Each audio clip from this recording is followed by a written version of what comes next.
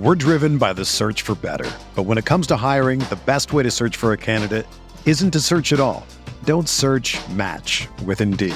Indeed is your matching and hiring platform with over 350 million global monthly visitors, according to Indeed data, and a matching engine that helps you find quality candidates fast.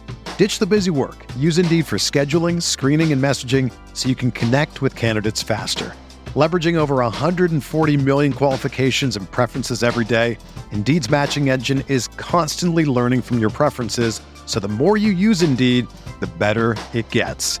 Join more than 3.5 million businesses worldwide that use Indeed to hire great talent fast. And listeners of this show will get a $75 sponsored job credit to get your jobs more visibility at Indeed.com/Blue Wire.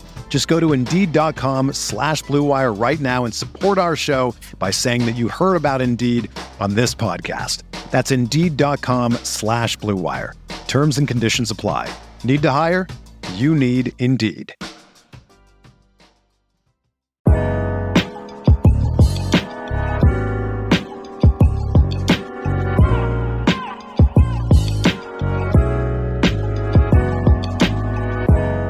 Hello and welcome to another edition of the Knicks Film School pregame show. My name is Andrew Claudio, aka GMAC, and it's time to preview the Knicks' upcoming matchup against the Cleveland Cavaliers. Bit of a different twist on the episode you're about to hear. It is not hosted by me. I went on the Chase Down podcast, which is the official Cleveland Cavaliers podcast. It was on their YouTube channel, if you want to go check it out there. And I completed a home and home because Justin Rowan of the Chase Down came on our show back in, I want to say that was back in January when the Knicks played the Cavaliers last. But I went on with them for this episode. There's a good chance there's going to be many other crossovers with them and the Cavaliers people that exist out there, the media people out there. So as we begin to start to look toward the playoffs, not too far ahead because business needs to still be taken care of. This is the first of many potential matchups between the Knicks and the Cavaliers. Of course, for those of you who might not have heard, I'm shocked if you haven't, but the Knicks are going to be looking a little different, at least for the remainder of the regular season. Julius Randle and his injured ankle, he will be reevaluated in 2 weeks. I think the language on this is very specific, that it's not he will return in 2 weeks. It's he will be reevaluated in 2 weeks. That sets us up for the 14th of April, which is 2 days before the playoffs are supposed to start. And then the ramp back up for a big guy like that on an ankle. I just have no idea what to expect, whether it's back for game 2, back for game 5, gone for the whole series, back for game 1, So I approach this conversation with Justin and with Carter as if there's going to be no Julius Randle in this series, because that's just that's the perspective I have right now. Hopefully I'm wrong, that this isn't a 3 or 6 week injury and that he's not gone for the season. And look, another element is that I'm curious to see what this team does. They've faced adversity all season, and every time they have shown us something. So now with this new adversity that they have to face, I am confident that they'll at least show us something again. So with that being said, here is my appearance on the Chase Down podcast with Justin Rowan and Carter Rodriguez, the official Cleveland Cavaliers podcast. Enjoy. The Cleveland Cavaliers winning streak is over, and I'm still not over it. It's been 2 days, and I want to know what anyone is supposed to do defending the three-point line. I would argue that the last two Cavs losses, which both came with questionable reviews, that every third-party person felt that the Cavs got the raw end of that deal. I would say that neither of those losses count in my personal record book, but they count in the real record book, which is all that matters at the end of the day. Joining me today to move on from that game, to just completely sidestep it, is my co-host Carter Rodriguez. Carter, how you doing, buddy? I think it's unbelievable that you get to open the podcast complaining and then tell the world. But here to be healthy is Carter. I got gripes too, brother. Go off, King. But no, it's fine. It's fine. We've got a lovely guest here. We've got more important things to worry about, like a guaranteed playoff spot, unlike some franchises.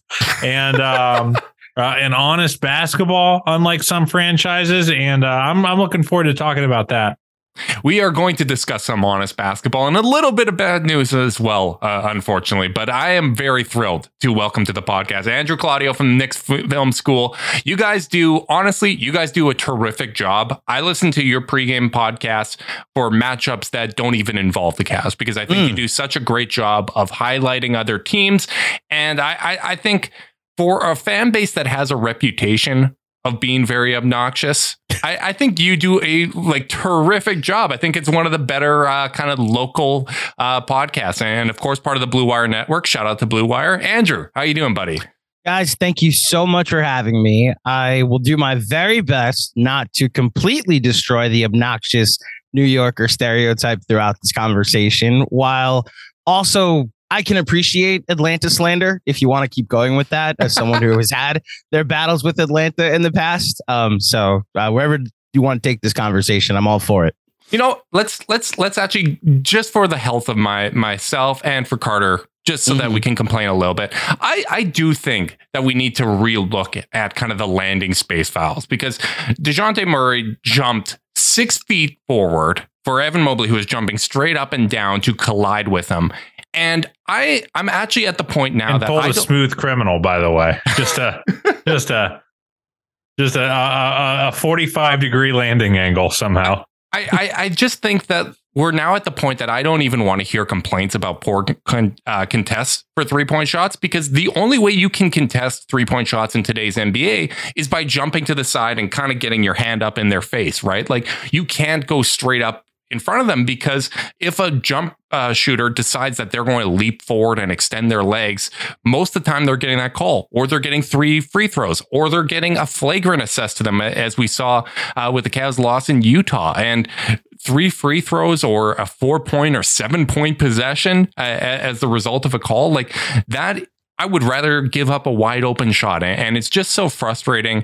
I don't think there needs to be massive reforms with how the game is officiated, but I would like to see a crackdown on that. And I'd like to see a crackdown on moving screens, because when we saw like the Warriors do their moving screens, it wasn't that they were the only team that was doing it. We're the only team that had the shooting talent to really make it painful. And now the shooting talent around the league is so ridiculous that all these moving screens on the perimeter, I think, are just a little unfair, and we got to give defenders a chance. So give Evan Mobley a chance. Give him Defensive Player of the Year. Let's stop with all these ridiculous landing space fouls. Yeah, it's just, bro, it's just so hard. Like the second JV challenge, I said, that's a good challenge and we're going to lose. Nate Duncan said it was a good challenge, and he doesn't compliment the Cavs ever. So, it's just one of those things where you're already at a fever pitch when you play against a team that like the Hawks, because of the way Trey plays. Andrew, I'm sure you can sympathize with that. How many non-basketball plays get rewarded. And I do think, by the way, there is a bit of a spillover when you have a lead star that plays that way, where they're drawing fouls on such marginal contact that when you do give Onyeka Okongwu a little bump, all of a sudden they're like, well, he called one earlier, we got to call one here. I just think it really gets in refs' heads. And they have a really, really, again, I every time we get on here to complain about officiating, I end up going back to the humanity of these people and being like, man, it's got to be so hard. You not only are you trying to nail the action, you also have to avoid getting tricked. That's just a bridge too far. So I don't know, man. It's tough. It's frustrating, and the fact that I think the Cavs have gotten a pretty raw deal, two losses in a row. On review, on review. Yeah, both got reviewed. Is like, man, that's just not what you want to see. So I'm back and forth on this, because this is the first year that the Knicks have had the type of creators and initiators in Jalen Brunson, in Julius Randle, and honestly lately with Emmanuel Quickley, where you can take advantage of some of the foul baiting. Like the side-to-side swipe is a move that Julius Randle had used all season. We'll get to that, I'm sure. The Jalen Brunson ability to draw contact on drives has led to his free throw shooting this year. So the Knicks, I can't be hypocritical and be like Knicks haven't benefited from this. But to your point, that series 2 years ago when the Knicks played the Hawks, like Trey was doing the Chris Paul stop in the middle of the paint. Like it was, you get by your defender and then you stop to catch your defender and then pretend like they ran into you. And then there were some shots where like the only thing I could equate it to is that he was personally headbutting his defender in the face from behind and he was getting the calls.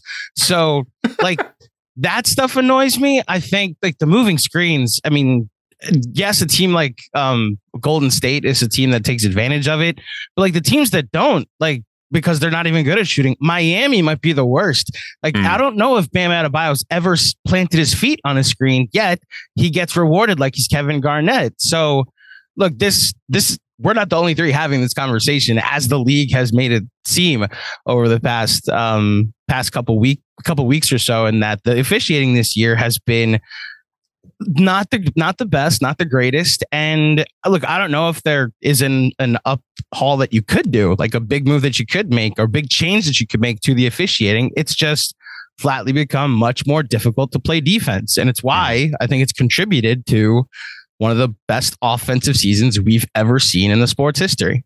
Yeah. And to me, what drove me nuts with yesterday's game, and obviously I don't expect you to have seen the game, but like, Justin, Cavs live money line. I was right there with you. I was watching the game. Don't worry. You were, in a lot of ways, you were more aggrieved than either of us. I said the same thing. That's a good challenge. We have a Knicks Film School group chat because we're honestly watching because there's a faint hope of the 4 seed. Obviously, that with Randall down, we'll see if that's even possible. There's also we wanted Atlanta to lose. Like there's parts of that's involved. There's another fact. We have Dallas's pick, but it's top 10 protected. So there is a world where Dallas needs to win and Atlanta needs to lose so they could fall behind them in the standing. So there's those selfish reasons as well. I was very much like, okay, that's a good challenge. And then like DeJounte pushes off on the shot that makes it a 4-point lead as well. So yeah, what drove me nuts was that in the first like quarter and a half, it was a free-flowing game. They were allowing a lot of contact both ways. I was like, wow, like, I don't know if this even plays to the Cavs' advantage, but I kind of like that it's just been consistent. And then it was like, there was a shift where it's like, you know what? What if for tonight Okongwu was Joel Embiid? And then all of a sudden Trae Young's getting the line. And then the Cavs are getting a bunch of calls. And I'm not going to act like it was one-sided or anything like that. It was that one specific call that drove me nuts. But yeah, it was a lot. But at the end of the day, the Cavs were very shorthanded in that game. I was a little disappointed because the other part of me rooting for Atlanta to lose is I want Toronto to get the 8th seed because whether the Cavs, as you said, 4 or 5, I want the Cavs to play a team that just had to go through Toronto, that just had the living hell beat out of them if they do in fact advance to the second round. So I'm being selfish there, but let's move on. Let's move on from our gripes. Let's talk about a matchup that is far more interesting between two very good teams, in my opinion, which is the Cavs and the Knicks. They will be playing Friday. The Cavs have a chance to lock up the 4 seed with a win on Friday. Injury updates for it. Both Darius Garland and Donovan Mitchell sprained their ankles, but they both appear to be good to go. There was no mention of Garland's ankle today at practice. JB said that Mitchell went through everything, got his treatment. The expectation is going to be that he's good to go. Credit to Kelsey Russo for those quotes. Jared Allen with his groin injury is listed as doubtful. Isaac Okoro with his knee is out. Sam Merrill, Dylan Windler, Isaiah Mobley are with the charge, but Diakite does appear to be available for the Cavs. And then for the Knicks, a real kind of heartbreaking loss for you guys, which is that Julius Randle injured himself and will be reevaluated in 2 weeks, which ends his regular season. And looking at the calendar, first round series, which at this point looks very, very likely that it's going to be Cavs and Knicks. That's probably going to start April 15th. 2 weeks from today, when he'd be evaluated, is April 13th. This is a real tough blow for the Knicks. Yeah.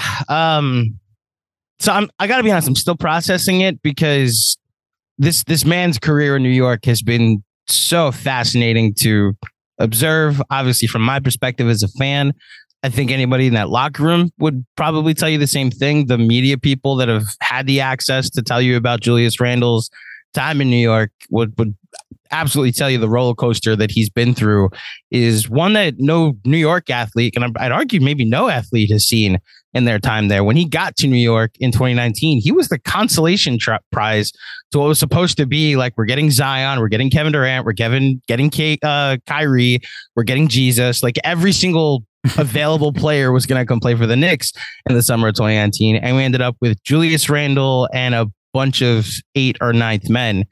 And all of this pressure went onto him that was probably unfairly put onto him. And then you come into the pandemic shortened season. He's hitting every mid-range shot, every long two. He's shooting 41% from 3. And like the city is his, and he makes second team all NBA and he's most improved player. Then you get last season when there's a gigantic regression to the mean, and you have people cheering for his backup to play as often as possible in Obi Toppin. And look, we're guilty of this. The movement from, the fan base that was like, find any trade partner you can, just like ham sandwich time is what a lot of the fan base was like whatever you could trade him for. And then this season, the come to Jesus moment and the way he's played, the way he's accepted a new role, the way he's allowed Jalen Brunson to really initiate the offense. And as a result, that gravity allows Julius Randle to be better. The shots he's decided to take, his shot diet is so much more pleasing to the modern game and so much more sustainable than what he was 2 years ago with open gyms. And then this happens, and it's like, for all season, he's like stepped up in some very big moments. Like, and we were ready to see him erase the demons of the Atlanta series from 2 years ago. And for this to happen with 5 games left, he has not missed a game this season. I can't stress that enough. Jalen Brunson has missed time. RJ Barrett has missed time. Everyone, I think, but Emmanuel Quickly has missed time this year. And Julius Randle's been an Iron Man. And for him to just land wrong on Bam Adebayo's ankle, it's tough. Now, the ironic part is Randle wasn't playing all that great over the past 5 or 6 games. And he was reverting to some old habits last year. And there is a movement from the fan base that, now we get to see what it's like when you have other people that have to step up. Maybe you can go a little smaller in some lineups. It's not going to help you against a team like the Cavs, which is why I'm very worried about a potential 7-game series against the Cavs. But as far as in a vacuum, they're going to miss a guy that's an all-star, most likely going to make his second all-NBA team. And I personally just can't help but feel bad for him. Like, the guy worked his butt off this summer to make sure that last year was the anomaly and not the 2 years ago season was the anomaly. And, there's a very good chance that his regular season's definitely over. And look, he's being reevaluated in 2 weeks, which falls into like the day before game 1 of the first round of the playoffs. Every Twitter doctor we've reached out to has been like, yeah, that's a 3-4 week injury. Like this is not good, especially the guy his size landing on his ankle that way. So, we're still processing your conditioning up, right? Like, you can't keep your conditioning up if your ankle's bad. Yeah, no, you can't. It's a tough blow. It's you're losing your all-star, so we'll see how the Knicks adjust. Yeah. I mean, in terms of, last year, the Cavs kind of had a few players where it was like, if they're not available, they don't have a shot, like, when we were talking about postseason chances, we talked about like they lose Darius, that like there are certain players on your team, especially, at the tier that the Cavs and Knicks are in currently, where like, like your chances of winning a playoff series just go to functionally 0. Like, is that kind of where you're at if Randle can't come back? Like, do you think they can win a series without him against the Cavaliers? I recognize the podcast I'm on, that it will it'll be blasphemy if I were to say that.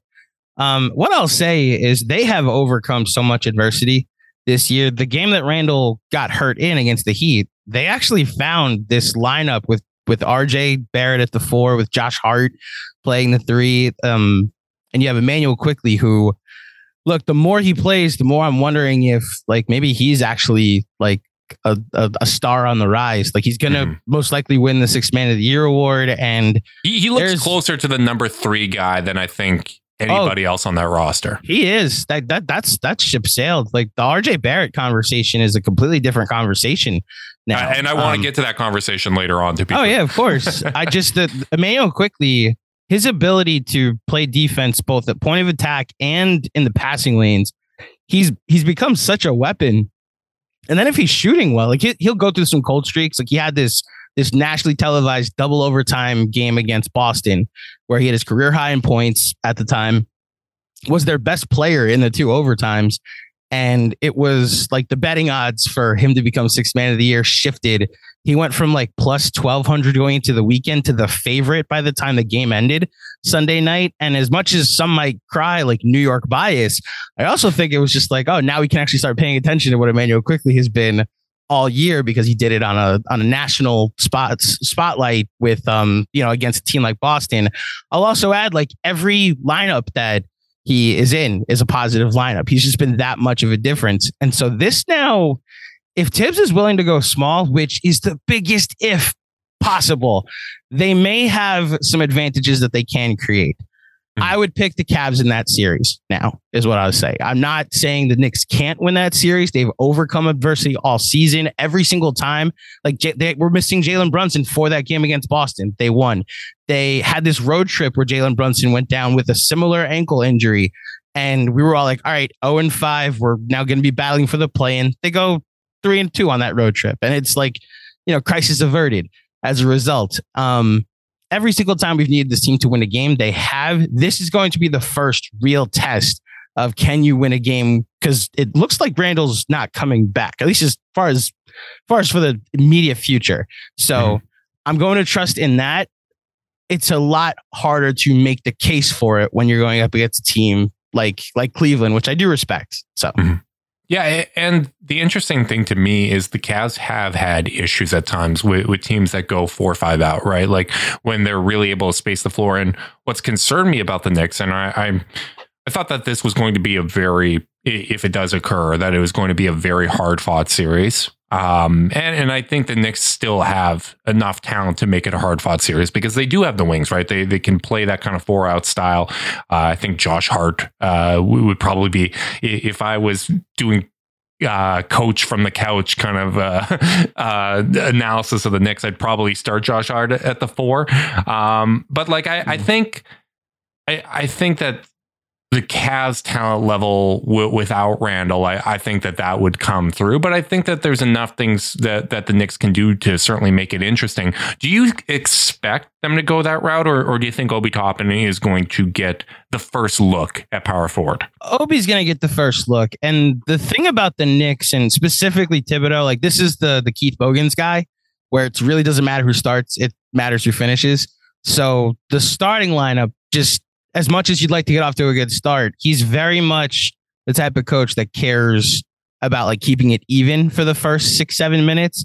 And then my best lineup is my bench unit. Like the reason the Knicks were the 4 seed 2 years ago was partly because Julius Randle turned into Larry Bird, but also because they had this second unit led by Derrick Rose that was just blitzing teams. And this 5-man lineup that was like plus 21 for the final like 30 or so games. So I would imagine they go Obi to start. And then he, I don't know if it's unfairly or fairly, but by default is the Keith Bogans or the Elfrid Payton, where Josh Hart's the closer.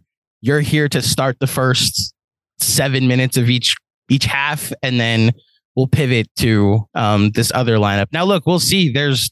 When Obi was hurt earlier in the year, Tibbs went to this Isaiah Hartenstein, Jericho Sims backup unit. So he went with 2 centers, so he kept his rim protection, kept his rebounding, kept his offensive rebounding, which has been their strength all season. So I wouldn't be shocked if we saw some of that in some certain lineups. But yeah, I think Obi's next man up. This is why the Knicks didn't just dump him for anything at the deadline. This is why in year 3, even though he's still only getting like 12, 13 minutes a game, it was like, I believe in Obi. He's an important part of the team. And he did the Tibbs speak. And it's like, this is the break glass in case of emergency situation with Obi Toppin. So do you, one thing that, just looking the Knicks stats. One thing that I don't think I realized until really looking at the per 36 is that you lose with Randall is he's your only volume 3-point shooter. Yeah. He takes 8.4 per 36.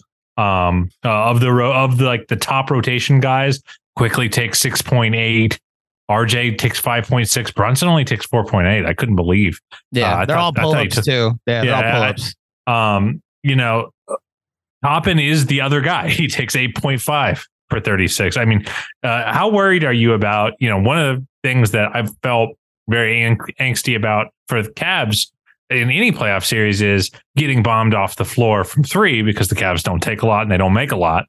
But like, it feels like the Knicks probably lost a little bit of their take a lot, variance. How concerned are you of their ability to kind of, make hay offensively without that volume 3-point shooting? Well, that's the other big thing that you lose when you lose Julius, because like it's so much less about the volume that he's taking, because like it is like, yeah, he's taking 8 threes for 36. And that's been the big change with him this year, that he was so hesitant because he's never been a 3-point shooter. And then he went into this offseason with assistant head coach Johnny Bryant. And it was like, just when you get it, shoot like that, just you being that weapon. And if you're just a 34% shooter, the volume will be enough that they have to respect the shot. It opens lanes. And there will be games like my thought was like, yes, you could probably survive with Obi taking the same shots, or you just mix it up with more ball movement and Quentin Grimes gets an uptick in shots. RJ Barrett, who hasn't been great from three, but has been mostly been just a catch and shoot guy all season. You could find other ways to fill it. The issue I have is more like there are these games where Randall will go 6 of 8 or 6 of 11 from three. And that's like, I expected in a Cavs series that's like, oh, well, game 2 was Julius Randle game, So we remember him hitting 8 threes against us. Yeah, we very well remember that. So those games this year have been like, listen, say what you want about Julius, they don't win tonight without his shot making, and his shot making is one of the reasons why, despite his flaws, despite some of his slower processing speed, despite some of his turnovers, the shot making makes up for it. And that's just not going to happen if he doesn't play against the Cavs in a first round series. So they just have to find other ways to find offense. And I think this is where, look, I may be talking him up a lot, but because I've watched every minute he's played of his career, but this is where Emmanuel Quickley may actually come into play as like a big difference maker, because he might become their second most important offensive player by the time a series against the Cavs is over. And I personally think he's up for the challenge. And so maybe those are some famous last words, but that's just how good he's been, especially over the last 2-3 months since he's taken such a bigger role as the number 3 guy. For over 30 years, the law offices of Weiss and Rosenblum in New York City has been home to a team of award-winning, hard-hitting injury attorneys who have a long track record of 7-figure results. Whether you've been injured in a car accident, fall, construction accident, or other traumatic event, Weiss and Rosenblum will work tirelessly to maximize the award regardless of the severity of your injury and get you and your family the fair and just compensation you deserve. Call Weiss and Rosenblum today at 212-366-6100. Again, that's 212-366-6100, or visit weissandrosenblum.com for more information. No case is too big or too small. Personal attention to your matter is a priority. Once more, call 212-366-6100. Previous results do not guarantee future outcomes. If you think you might have a case, speak with a veteran attorney, not a rookie. We're driven by the search for better. But when it comes to hiring, the best way to search for a candidate isn't to search at all. Don't search, match with Indeed. Indeed is your matching and hiring platform with over 350 million global monthly visitors, according to Indeed data, and a matching engine that helps you find quality candidates fast. Ditch the busy work. Use Indeed for scheduling, screening, and messaging so you can connect with candidates faster. Leveraging over 140 million qualifications and preferences every day, Indeed's matching engine is constantly learning from your preferences, so the more you use Indeed, the better it gets. Join more than 3.5 million businesses worldwide that use Indeed to hire great talent fast. And listeners of this show will get a $75 sponsored job credit to get your jobs more visibility at Indeed.com/Blue Wire. Just go to Indeed.com/Blue Wire right now and support our show by saying that you heard about Indeed on this podcast. That's Indeed.com/Blue Wire. Terms and conditions apply. Need to hire? You need Indeed. Justin, I'm going to bite one of your questions that you have in the chat because I feel like it, or in our rundown, and it's about the quickly point kind of made me think of the fact that they're probably going to be throwing Isaac Okoro on Brunson, and Isaac did really, really well there. It does feel like quickly is going to have to cook whatever other guard the Cavs put on them, because like you can't have both guards even at like 75% and have a shot in the series, right? Oh, not at all. Yeah. And that's where, but see, the Quentin Grimes factor of it all, the last like 4 or 5 games, it's recency bias because he hasn't been this all year. He's averaging over 20 points a game over his last 5. He's stepped up. He's awesome. This is going to sound stupid, but I actually got scared of the Knicks watching the Rising Stars game where he was just bombing threes. I was like, oh my God. Like it was like giving me the Tim Hardaway Jr. versus Dion Waiters Rising Stars vibe, where I'm just like, oh man, this guy gets really hot. And yeah, like as Carter said, I'm fascinated to see kind of the chess match of how the guards go, because Isaac Okoro, that first game against the Knicks were making a run, and Okoro at that point was kind of out of the rotation or not a significant part. And they put Okoro on Brunson, and he just completely shut his water off for the rest of those games. And you look at for the season, Jalen Brunson is shooting 42% from the floor and 30% from 3 versus Cleveland. It's the second lowest true shooting percentage against any team this year. The only one that's higher is Toronto, which he actually shot better against Toronto, but some of that is kind of free throw shooting differences there. But yeah, Okoro's done a really good job on Brunson. And with the Knicks already being last when it comes to assisted field goals, do you think there's enough supplemental playmaking if for a stretch of the game, Okoro is making life very difficult for Jalen Brunson? I honestly do. This is how good Quickly's been. This is how good Quentin Grimes has been lately. And I can't say enough about Josh Hart and how I love him. I'm a big fan. It's not even like a point forward. He's just like a point wing, a ball handling wing that initiates offense, but also can beat you on a drive if you're expecting, like if you're playing for the pass. So like, again, this lineup that they stumbled on the other night against Miami throughout the last, it's pretty much since the trade deadline when they traded for Josh Hart, it's become the closing lineup is a true center, Julius Randle, Jalen Brunson, and then Josh Hart, and then pick one of the 3, RJ Quickly or Grimes. And what we saw the other night where Tibbs decided to not to go with Jalen Brunson down the stretch and went with Isaiah Hartenstein and the other 4 wings. And it like stepped on Miami's throat. Like I'd never seen that happen. Like, Jimmy Butler wasn't healthy. I get it, but like that's Heat culture that happened to. And I just was like, oh, did they figure something out here? Now, look, I don't think that's going to work every night or even work like in a 7-game series against one team. But they have multiple wings to throw at you now that with Randall, he commands a lot of the shot diet. He commands a lot of the gravity. And when he's got it going, you don't mind it. And when he's, making quick decisions and actually playing defense, he's like one of the better players on the floor. And then when he was going through the stretch that he was when he got hurt, it's like, do we have to win in spite of Julius tonight? So,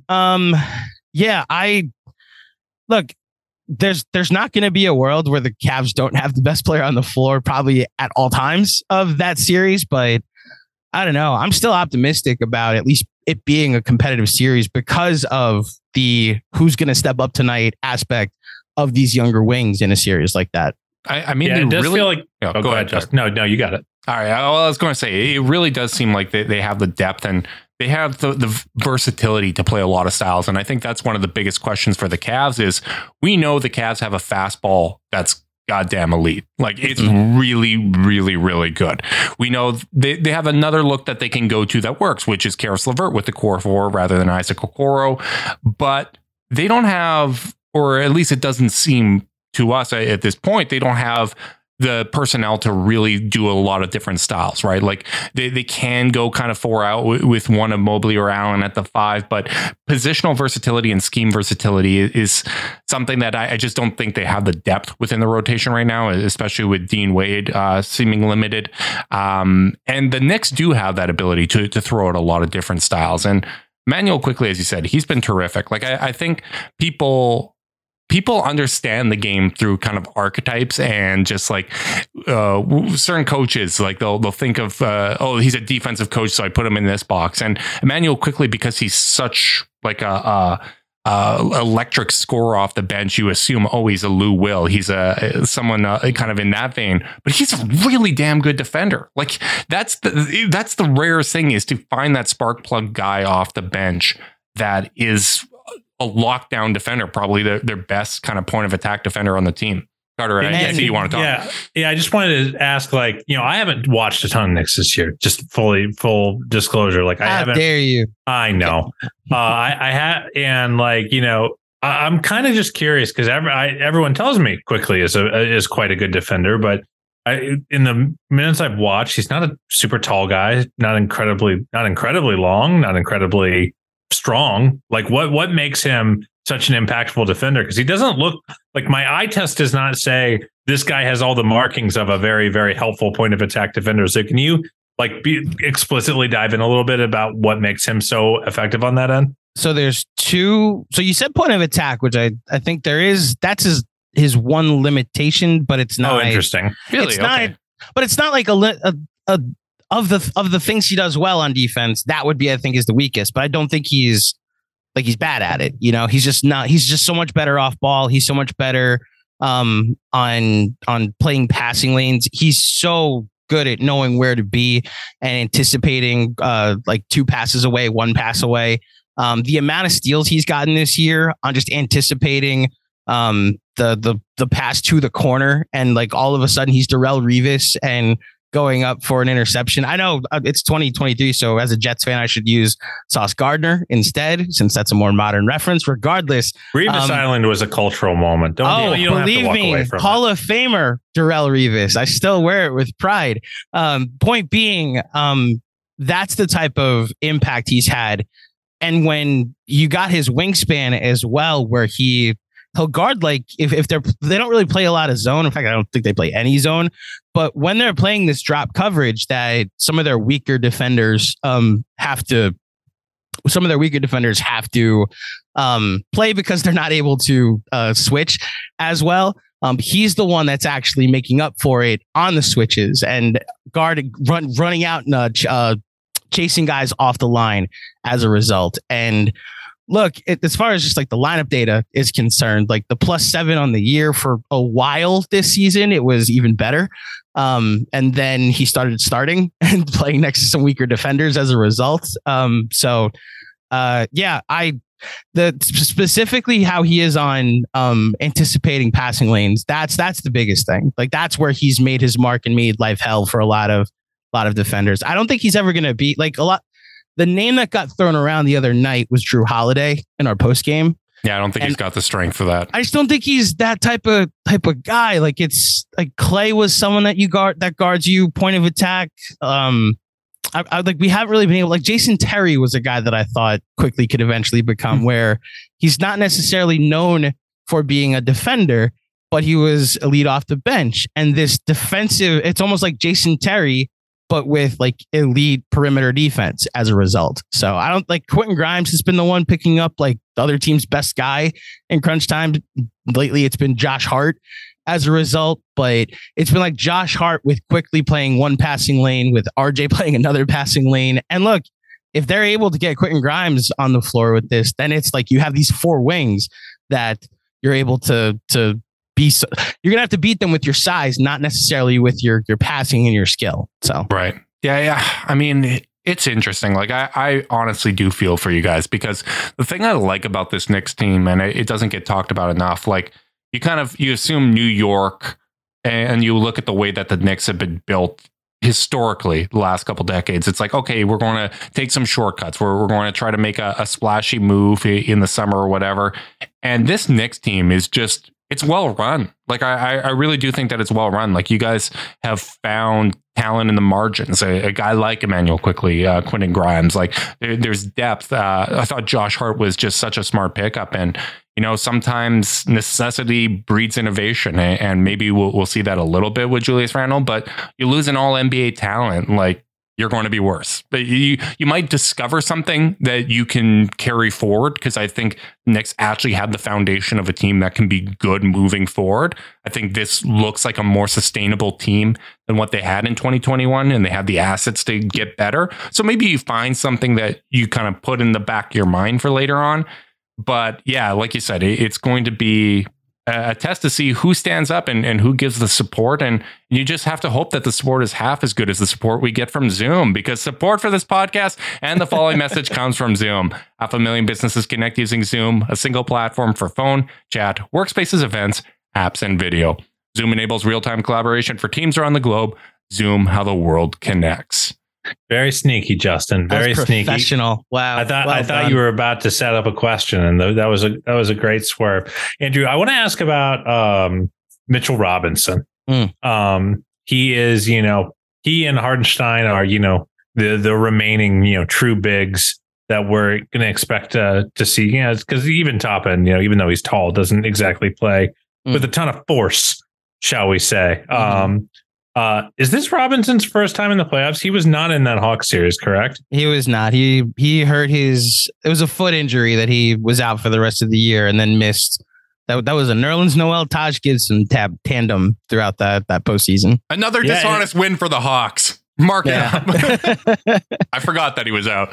Yeah. Yeah. What are you expecting out of him? Because it does feel like he's going to have to carry a lot of weight on the interior in terms of trying to, you know, keep the Cavs at bay. You know, the Knicks are not exactly the most stout defensive team, but they're, you know, they're not terrible. I mean, they're no, 18. You hit it. Their defense for a Tibbs team is not their calling card. You know, like that for a Tibbs team, the first 2 seasons, it's been top 10 defense or top 11 defense, and then bottom 10 offense. And it's not first to 120. It's let's see if we could hold you under 110 and we'll just try to score more than you. Yeah. By the way, Mike Brown, Tom Thibodeau leading the league's best offenses. Right. What a time. Down is up. It just goes to show you how we put these coaches in a box unfairly. Yeah. So it's funny how you ask that question. What do you expect from Mitchell Robinson? Not how good is he? Not what do you think he can do? Like, what to expect from Mitchell Robinson is the $1 million question in New York. Because consistency is kind of the whole thing with him, right? There are nights when he looks like the most dominant offensive rebounder, like better than Steven Adams in the NBA. And then there are nights where you wonder if like he's just kind of going through the motions because there's something funny on Snapchat after the game that he wants to take part in. And look,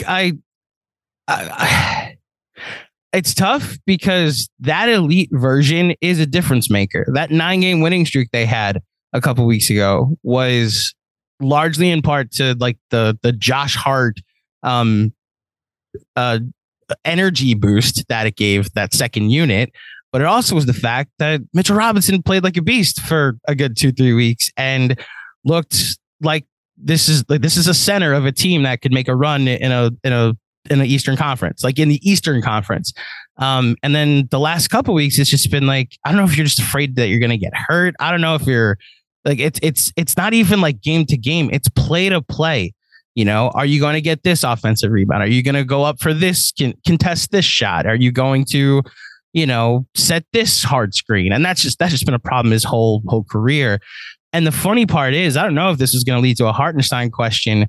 Tibbs has been closing with Isaiah Hartenstein lately, and how good this guy has been. He's the best. I mean, as for my money, he's the best backup center in the NBA. The way he's been able to he's not a floor spacer in the traditional sense of like Al Horford can shoot threes, because Isaiah Hartenstein doesn't shoot threes, but he doesn't clog the the dunker spot. So well, and part of it too is because he's such a good passer, you have to get up on him. I think that's something that people don't think about enough, and that's part of why the Cavs, even though they don't have outside spacing, people play up on Evan Mobley because he's such a good playmaker, right? And you don't want him to have a head of steam. So it's just one of those things where you can have gravity without necessarily being a 3-point shooter, just because you need to be able to take away those passing lanes, and you don't want to give a talented playmaker an advantage. Exactly. Yeah, the Nuggets really got to regret trading him for JaVale McGee. You think? A couple or years the ago. Clippers, like the Clippers. When I was talking to a Clippers guy for when the Knicks were playing them, they were like, "Yeah, our biggest issue this year has been backup center. We have no idea why they let Isaiah Hartenstein walk." Yeah. You know, so and for the Cavs, there just wasn't an opportunity, right? Because when you look at the Cavs, you're getting 48 minutes of either Jared Allen or Evan Mobley at center. Like if Evan Mobley is your backup center through staggering, that becomes the best backup center in the league pretty quickly.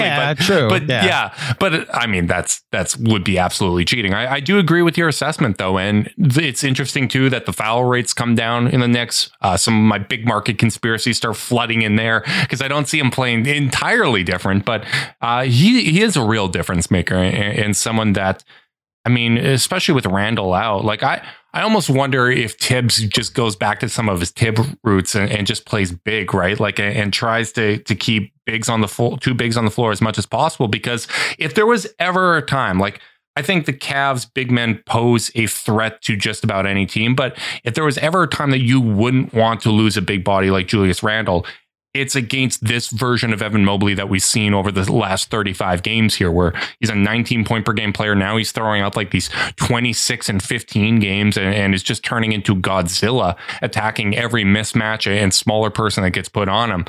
I can see Tibbs seeing that and saying, with maybe the exception of Josh Hart, just because he's so strong, but I could see him wanting big bodies out there. Which is why, real quick, I think it's why the second unit, Tibbs is stuck with this 9-man rotation, and the first man up has been Deuce McBride, who, man, do I want to see more of that kid. The problem is that he's only ever filled minutes when a wing has gotten hurt. This is the first time, like specifically Julius has gotten hurt, and we've had to see what Tibbs is going to do when his backup 4 is now a starting 4. And I'm telling you, I think the backup 4 is going to be Isaiah Hartenstein, and we'll just get Jericho Sims as a backup center, and then we'll see what happens. I have to believe that Tibbs saw what we all saw the other night against Miami and wants to see how it works. I like this all wing lineup. I also look RJ Barrett. I'm sure the conversation's coming up soon. Is not the same. I don't want to call. I don't like calling players overweight. Hold on, real quick. I have an important thing I want to talk about, and the reason I brought up Mitchell Robinson. Pre All-Star break, the Cavs were 8th in the league in defensive rebound rate. They have cut Kevin Love. Dean Wade has fallen out of the rotation, and when they are healthy, Jetty Osman is often getting minutes over Lamar Stevens. Would anyone like to venture to guess what the Cavaliers' defensive rebound rate has been post All-Star break in the league? 17th. 30th. Oh wow. So this team has been an absolute sieve on the defensive board since. They're playing way smaller. The lineups that have only they're playing a lot of lineups where it's Mobley at the 5 and Jetty at the 4. Yeah. With Donnie and Darius also out there. They're small. And this is a small team right now. Jarrett's missed time too, right? Absolutely. So this is a small team right now. And this is a team that, even when they're healthy, they don't exactly have burly dudes that are like, they don't have like Montrezl Harrell types that are just carving out space with their core. And I do feel like, Mitchell Robinson has to be awesome in any Cavs Knicks series, because the road to the Knicks getting a good offense is folks like Josh Hart, folks like Mitchell Robinson, just absolutely abusing the Cavs on the offensive glass and just generating extra possession. And I just think that if I'm as a Cavs fan, that is one of the parts of the roster that concerns me the most. It's concerned me ever since Dean fell out of the rotation. And man, like obviously the Knicks are worse equipped than they were 2 days ago to exploit that. But it does mean that the burden on their great offensive rebounders goes way, way up. And this is where Josh Hart being the acquisition at the deadline was intentional, because Deuce McBride was basically the backup wing. Quickly was the backup point guard, and then Obi was the backup power forward, and then Hartenstein was the backup center. And then Deuce McBride just like filled the gap wherever it needed to be, whether it be the 2 or the 3. And then Josh Hart came, and at first it was like Deuce McBride's playing 11 minutes. You went and traded a first round pick for Josh Hart. And then you saw like, oh no, he's taking some of RJ's minutes, some of Grimes's minutes, and the way he rebounds, he can be a weapon in this sense that you're talking about. And look, I didn't realize they were 30th. That actually, the Knicks fans that are going to eventually listen to this might actually feel a little more confident that a team that struggles on the defensive boards like that is going to go up against the Knicks. I'll also say like the Tibbs having a top 7 offense, it's intentional in the sense that they are not as efficient on their first shot. And that's been one of the criticisms about the offense all year is like, we have no idea what it's going to look like in a playoff series when you kind of have to be more efficient on your first shot. But with Tibbs, it's been like, we don't care about the first shot. We're just going to get like 4 or 5 shots of possession until we get a chance to score. He's stealing the Nick Nurse playbook? What's going on here? It's the Nick Nurse. It's what Memphis did last year. It's very much like we're going to get as many chances as we can at a basket on this possession. And, we'll see if that comes back to bite him in the playoffs, and especially now without Julius, Mm-hmm. Yeah, and my concern would be more so when the Cavs go to their bench, that they would get exploited on the offensive glass, because Allen is a strong defensive rebounder. I'd still like to see him get to a lead eventually as his body kind of fills out. Evan Mobley's taken big strides there. Donovan Mitchell's a good rebounder. Isaac Okoro has shown some growth there, but the advantage that the Cavs had in the past was you had an elite one come in with Kevin Love, right? And you had Dean Wade that would provide that strong defensive rebounding. And Lamar Stevens, I really do like him at power forward, but him not being a strong rebounder at that position is certainly kind of one of those things to keep an eye on.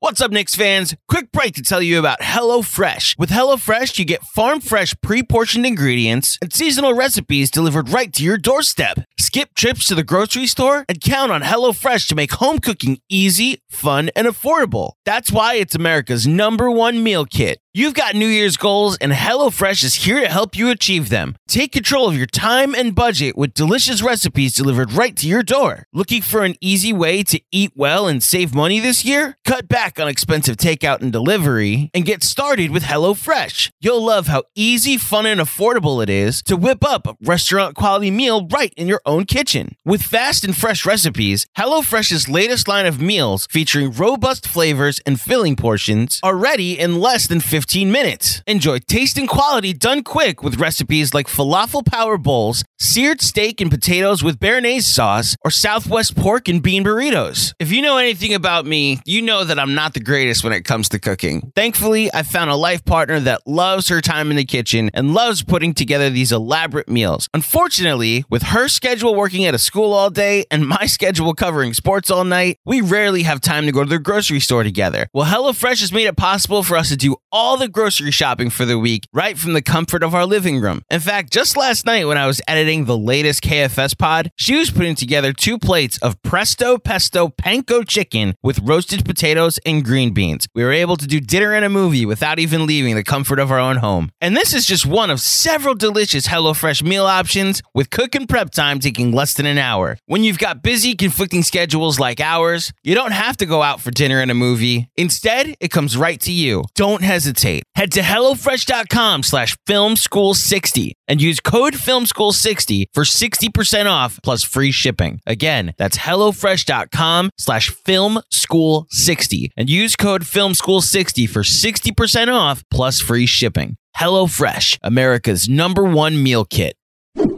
You know, if I would have applied myself, I could have gone to the NBA. You think so? Yeah, I think so. But it's just like, it's been done. You know, I didn't want to, I was like, I don't want to be a follower. Hi, I'm Jason Concepcion. And I'm Shea Serrano. And we are back. We have a new podcast from Wondery. It's called Six Trophies. Woo! And it's the best. Each week, Shea Serrano and I are combing through all the NBA storylines, finding the best, most interesting, most compelling stories, and then handing out 6 pop culture themed trophies for 6 basketball related activities. Trophies like the Dominic Toretto I Live My Life a Quarter Mile at a Time trophy, which is given to someone who made a short-term decision with no regard for future consequence. Or the Christopher Nolan Tenet trophy, which is given to someone who did something that we didn't understand. Catalina Wine Mixer trophy. Ooh, the Lauryn Hill, you might win some, but you just lost one trophy. And what's more, the NBA playoffs are here, so you want to make 6 Trophies your go-to companion podcast through all the craziness. Follow 6 Trophies on the Wondery app or wherever you get your podcasts. Listen ad-free right now by joining Wondery Plus.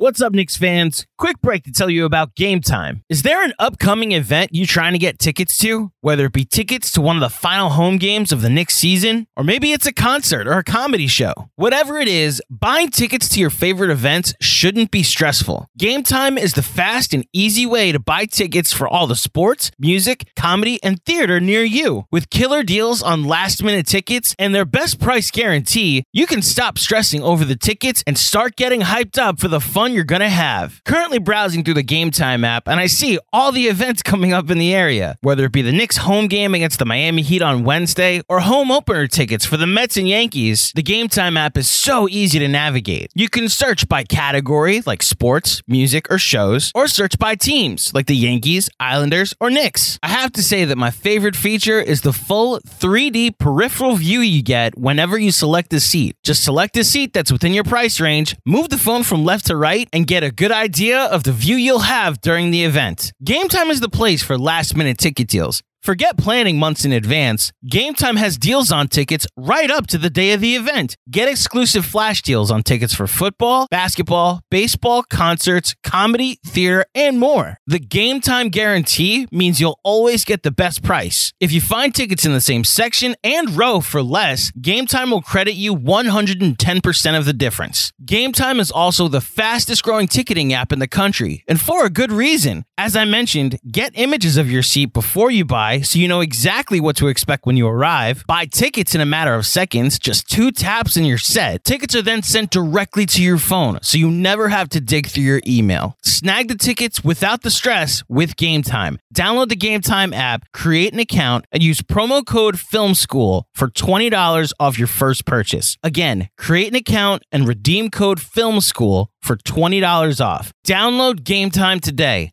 Last minute tickets, lowest price, guaranteed. I do have kind of a nuanced question here when it does come to RJ Barrett, which is what the hell?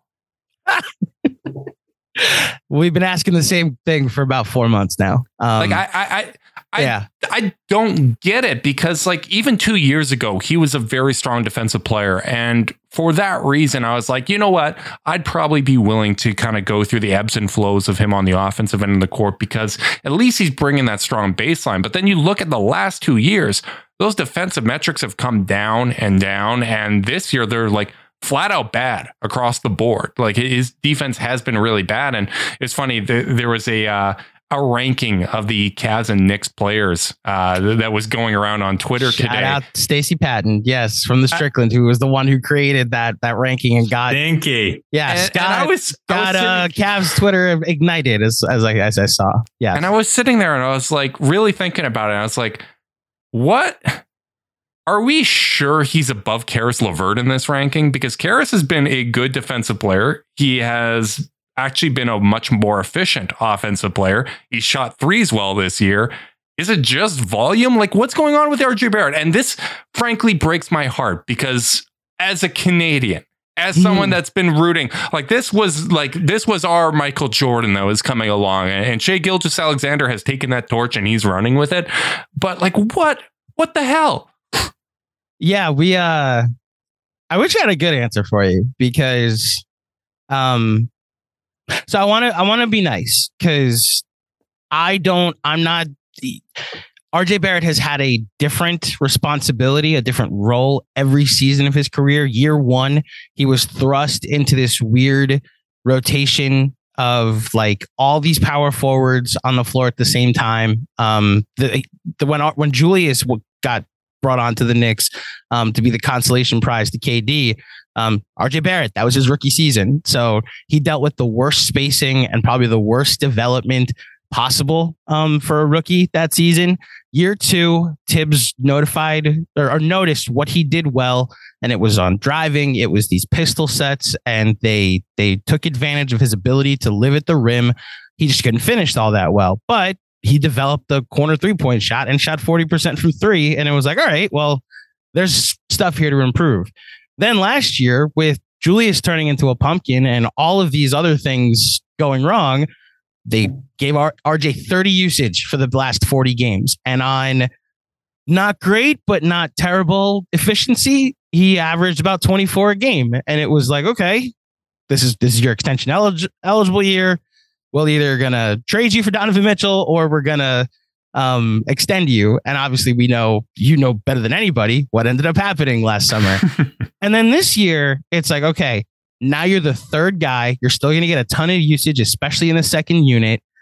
And I'm glad you hit on the defense, Justin. The way his defense has fallen off a cliff. And I always hesitate to do this and talk about like players being out of shape. I'm an overweight podcaster, like in a studio in Queens. So I'm not someone to talk about a professional athlete's fitness. I will just say, as an observer, he's just not as quick anymore. He can't guard wings anymore. The first step is all you need to get past RJ Barrett, no matter where you are on the floor. And it's why I was going to hint at when we were talking about the loss of Julius. Josh Hart at the 4 is not my thought. It's RJ Barrett. He might actually be more equipped. Now, Evan Mobley might be a different monster. I don't know if there is going to be an RJ Barrett stopping him. But as far as like what he's probably more suited to guard with this at this point in the season, where it's like that's been the comment about him all year. It's like he looks slow, like he's not laterally able to move as well. And he probably needs to be guarding 4s more than it's 3s and 2s nowadays. So look, all that being said, he still will have like a 30-point game here and there when you need him. That's been the belief all season, that like don't write him off because there's going to be like a big game 4 in the playoffs. The Julius Randle game is going to need to become the RJ. It's going to be the RJ Barrett game. Exactly. So like as your 4th guy, like listen, in the bubble 3 years ago, there was a Tyler Hero game. Like we all watched it and remembered it. And then it was like, okay, like that's been a big part of my argument for having Karis LeVert around. I'm like, so there you go. You know what? Like he can give you 41 points against Boston. And what I've loved about Karis, though, and why I've been more willing to kind of ride the roller coaster of his offense is there's been consistent playmaking. The defensive effort has consistently been there. He hits the glass, and like having a very, very good pick and roll ball handler is a very important thing when you're on a team that employs Evan Mobley and Jared Allen. So like for me, that has always kind of made it worthwhile to have Karis. And I think it's a big part of why the starting lineup with Karis, or sometimes the closing lineup with Karis, has been so good this season, because you just have that extra playmaker. But the unfortunate thing about that lineup is it hasn't always been great for him. And I think that's why it's so exciting for Carter and myself to see him settle in so well in the 6-man role and really find his footing late in the season. But these guys that can get hot and get 30, 40 points per game, like even in today's NBA, I still do think that that's an underrated skill, because not everybody can do that. Not everybody can get the per 36 numbers, right? Like, oh, we just need to get this guy more shots. Getting shots is a skill set. Like actually getting, like I forget who said it, but they're like, the hardest thing about scoring 30 is getting enough shots, like actually like taking enough shots to go get those 30 points. Like I think people just kind of assume that it's something that a coach can decide or a player can decide. It's really not that simple. Yeah. It's hold on. I'll go ahead. I was going to ask a little bit about the defense, and your kind of point about the fact that you feel like you can't put him on wings and almost certainly not guards if you're not comfortable with him on wings. How bad is that kind of trickle down to how the Knicks are going to want to stop a team like the Cavs? Because, you do have Isaac Okoro out there who is going to serve as the, the ceremonial hiding spot for any player you want to have, you either want to hide or you want to have, low strain.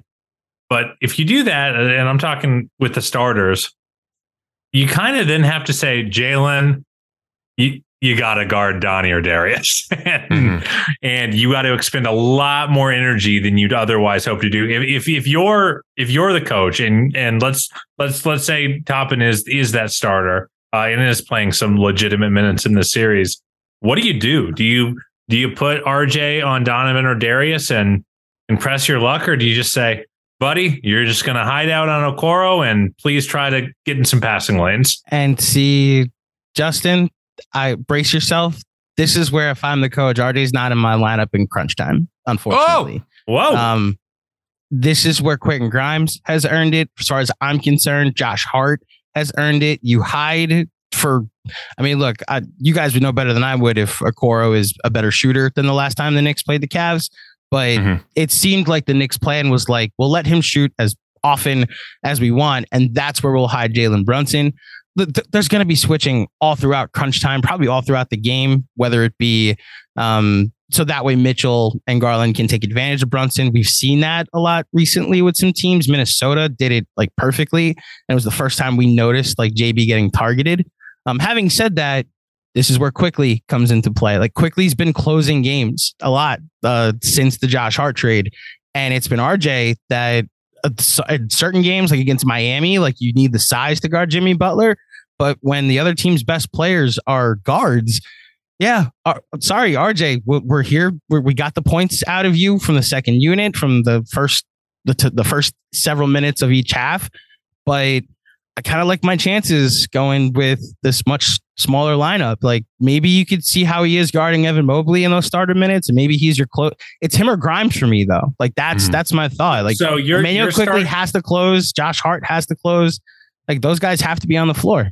So you're closing five, just so we can all, agree on the same reality. Is in a world where Brunson or where Randall is not available, because again, could come back. We don't know. We'll see. Science is insane. He might go to LeBron James of feet. Yeah, no kidding. Ankles, It would be Brunson, Quickly, Grimes, Hart, and Robinson or Hartenstein. Yeah, and that's so crazy to me, because I all of a sudden what I hear as a Cavs fan is, well, if we really believe that Evan has taken the offensive leap that we think he's taken in the last month and a half. Really, ever since Kendrick Perkins asked where the hell is Evan Mobley, then boy, is that the test, right? Like if Evan Mobley cannot consistently ruin Josh Hart's life at the 4, then we know he's got some more seasoning that he's going to need in the offseason. I want to add, this is where the Knicks drop coverage will come into play. He's not going to be one-on-one against Josh Hart. There will be a lot of doubling and different looks that they'll throw at him. So that way, like you're going to have to beat the Knicks, not at the rim. You're going to have to beat them on the perimeter. That's how teams have beaten the Knicks this season. So that's where I think, Mobley will be able to take advantage of it. And look, this is just one man's opinion of what I've seen this season. There may very well go with RJ Barrett at the 4 over Grimes, but look, even if it's then, I would hope. I think Mobley's advantage over RJ should not be that high. Or should probably be less than his, or I don't know. I think it should be equivalent to him going up against Hart at the 4. Again, this is the new reality that exists post Julius Randle injury. And this is why it's a hard question to answer. Knicks fans going into this series were like, listen, I worry about them against Boston. I worry about them against against Philly. Like Milwaukee is not even a conversation. But like you match up really well, whether it be Mitchell Robinson against Jared Allen. It may not be a wash, but both like are comparable centers. Don't you dare say it's a wash. We respect Jared Allen in this house. Okay, you heard my concerns about the consistency of Mitchell Robinson. But if it's the night that he decides, I'm going to be the best offensive rebounder and rim protector in the league, that it at least for a night can be a wash. The point is, I'm confident in that matchup. Randall against Mobley is at least like a matchup, like Okoro against RJ. Like you see what I'm saying? Like the two guards between Quickly and Brunson, you guys have the upper hand. we don't have a bad hand, though. And I think then when you get into the second unit and you introduce a Josh Hart and a Quentin Grimes and an Isaiah Hartenstein into the mix, there was a lot of confidence. And now post Julius Randle, you have to figure out a different way to do this. So that's where, look, my answer would be see if RJ is up for the test at first, see if Obi's up for the test. But like, what am I going to figure out by game 3? What works against Evan Mobley? And by then does anything? Yeah. So that's where I would try to lean into the small, like the small ball of it all and see if you can, beat them from the perimeter, which look, might not be the best way to do it because as you said, they're probably more beatable on the offense, on the defensive glass.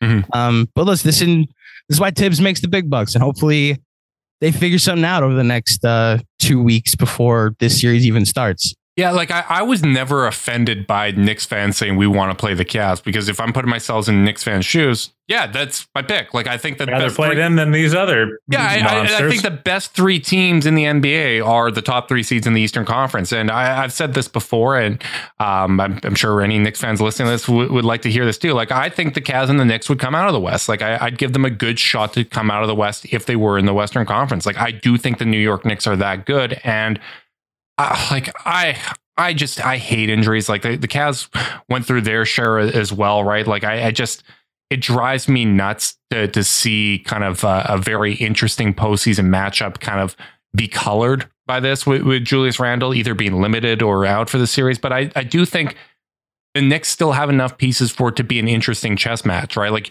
you ask, has Isaac Okoro improved as a shooter? The answer is yes.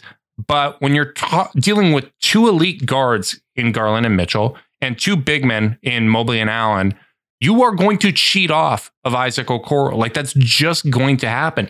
We saw that with the 2016 team. Teams would cheat off of J.R. Smith because the other threats were so pressing that sometimes we're just going to give up a J.R. Smith open 3 and hope he miss, right? Like, and you can't necessarily hide a guy on Isaac Okoro now as much. Because even if, like, let's say he hits 3 out of 4 threes, like the volume isn't going to kill you. But what's going to be interesting is now that the Cavs are using him so much more as a screener and getting that player in kind of action and get them involved defensively. It's a way that they went at John Morant when the Grizzlies were trying to hide him on them, and that worked to great effect. They've done it on a number of kind of weaker defenders. What does Tibbs do if that's the case, right? Like, do you want Jalen Brunson being in those actions or do you want RJ Barrett being in those actions? So I think there's enough chess pieces in Tibbs's arsenal that he's going to be able to make adjustments and we're going to see how the Cavs make adjustments in turn. So I do think it's going to be an interesting series. I honestly do feel bad for you guys. Like I hope that Julius Randle recovers ahead of schedule because we're not expecting championship this season. Like we've even though the Cavs have like the stats of contending team, I think they need seasoning. I think they need to be tested. And I think the Knicks are a team that's uniquely positioned to do that. So I want to get your best punch. I want to see what this series can be. Yeah, look, there is a faction of Knicks fans that's going to be upset with me for not still preaching that like we're still beat Cleveland regardless, and the belief in this team that can exist at times. I'm a little more realistic about it. I do think there's a lot of memories to last year in the playoffs between Brunson and Mitchell, and that advantage hopefully still exists. I've watched enough of Mitchell this year to know he's a better defender because he's not. I have no idea what happened last year in Utah. He's just not that player anymore. I also have seen enough of Jalen Brunson this year to know that if they're guarding each other on the floor, that is advantage Cleveland, which is where I would expect like Quickly gets a look, that they would just throw like Grimes would get a look. Obviously Josh Hart and maybe even at times RJ would get a look in with the look that ends in drop coverage. Look, you said this season you don't expect to be ending in a championship. There is a hint of like we're just happy to be here, like going into this season and all of the agita of the summer of what was supposed to be Donovan Mitchell that ended up not being Donovan Mitchell, that had all of the like you got to trade Randall or else going on. But and like the Jalen Brunson thing, we were all happy about Jalen Brunson, even though like you knew that this was going to end in a tampering charge. But at the same time, like, yeah, like the Knicks finally have a point guard. He's arguably the best free agent acquisition in franchise history, as sad as that is to say. And, you know, if it ends in the first round after Julius got hurt, it's a lot easier to stomach, and you go into the offseason with less questions, and you know, you see if you can pivot that way. I personally want to see what this team does faced with the adversity of trying to replace the output of a Julius Randle. And look, come playoff time, hopefully it'll be fun. Like Madison Square Garden, I think, will also be a weapon, and you know, we'll see how much of a weapon it can be in a 7-game series like that. Yeah, and the Knicks are one of the best road teams in the league as well, right? So that's the other part, yeah. And the Cavs are, I think they're much better than their record on the road. They're top 3 team in net rating on the road, but they've lost close games, and I think Knicks have the talent to make a lot of these games close, and it's going to come down to execution. And I think it's going to be interesting. Unfortunately, I don't think we're going to learn a whole lot from Friday's game, especially, you know, like. The March, like the Knicks. Crunch time, I am curious. I will say this: crunch time, I am curious to see the question that Carter asked me. Like, all right, what is Tibbs going with in crunch time here? You know, is RJ playing the 4? Is he going with Obi Toppin at the 4? Does he trust him enough on defense? And you know, we'll see what he goes there. Yeah, it's going to be really fascinating. We'll see what happens Friday. You know, it seems like now that Philadelphia kind of has 3 more than realistically locked up. I think the Cavs are going to play it safe with injuries. JB alluded to the same. I wonder if that goes into the decision to, you know, give Okoro more of a rest or continue to play it safe with Jared Allen. I know Chris Fedor reported that there isn't concern that either of those injuries are real serious. They're just, you know, being very cautious and taking care of those guys. So it's good to see, but we might have another Knicks game without Jared Allen. This would be the second time. I know they lost the game in Madison Square Garden with Diakite and Lamar Stevens starting in that one. And then there was the other one with the controversy with the last 2-minute report there. But you know what? I think I think it's going to be a very interesting series, and I'm looking forward to it. It seems like it's pretty much locked in that it's going to be Cavs Knicks, and I'm sure we will bug you again for more of our questions, because I didn't even get through this rundown. There's so much interesting to talk about. I'm sure we will get that in for a playoff preview. But before we wrap this up, let the people know what you got going on. Plug away. Well, thank you guys seriously for having me. And it's always good to link up with 2 people that I respect in the podcast, specifically the team niche content industry. You guys kind of set the standard when we came to Blue Wire. It's like, oh, the Chase Down guys are here, and then you left for the Cavs. So it was like, oh yeah, that's kind of goals, you know. So so thank you for having me. And you can find me and all of my work at Knicks Film School. We have a YouTube channel where you could search Knicks Film School. The Twitter account, Nick Film School, SKOOL, because we're cool like that. It's the same on Instagram and on Facebook as well.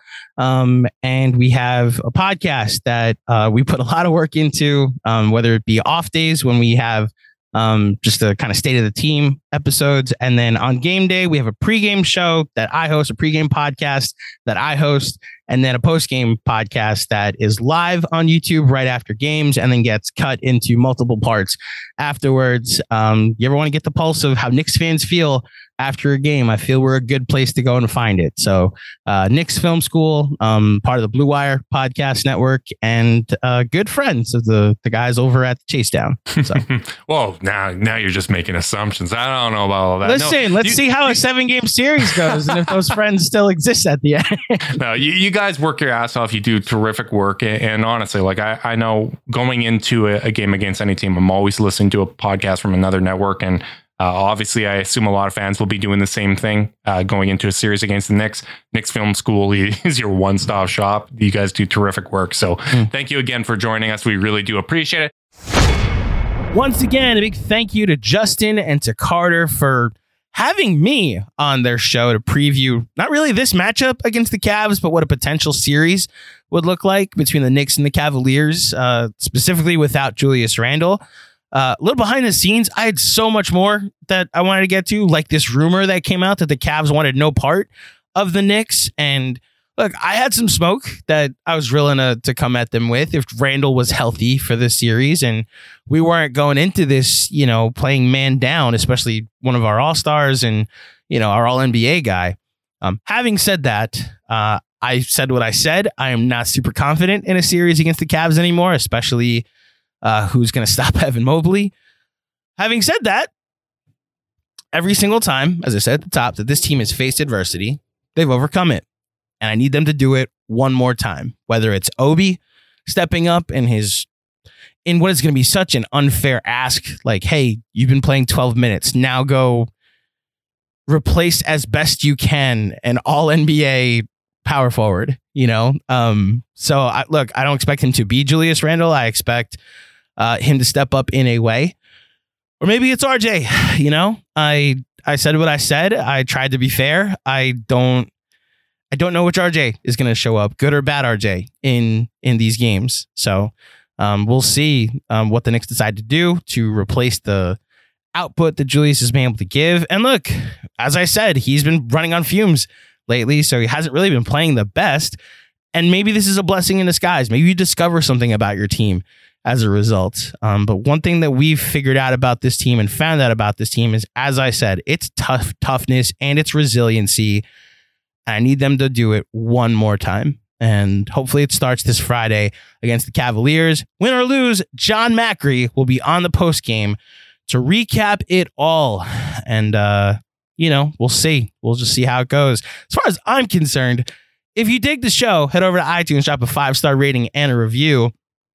If you didn't hear it in the post game for the Heat game, your boy came down with a mild case of bronchitis. I got my voice back enough so that way I could do this show and obviously go do the chase down.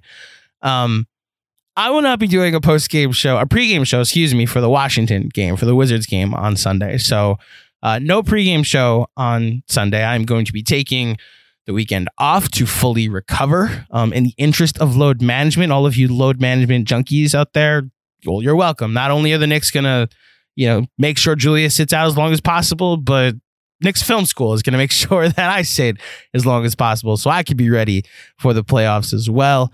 Thank you to all the well wishes, all the get well soons. It's really appreciated. It really sucks that this happened the week, for those who didn't hear, that I launched a new podcast with Blue Wire. Shout out to Mets Therapy. Check that out if you're a Mets fan or if you're just a Yankee fan that wants to hear Mets fans. Go through it. Having said all of that, thank you everybody for all the support that you continue to show me and you continue to show us. It's really been great all season. And it's not over yet. We have 5 more games and then a playoff matchup against whomever that we're going to hopefully see some fun basketball in. Until next time, thank you for listening. Enjoy the game Friday night, and I will speak with you soon. Peace.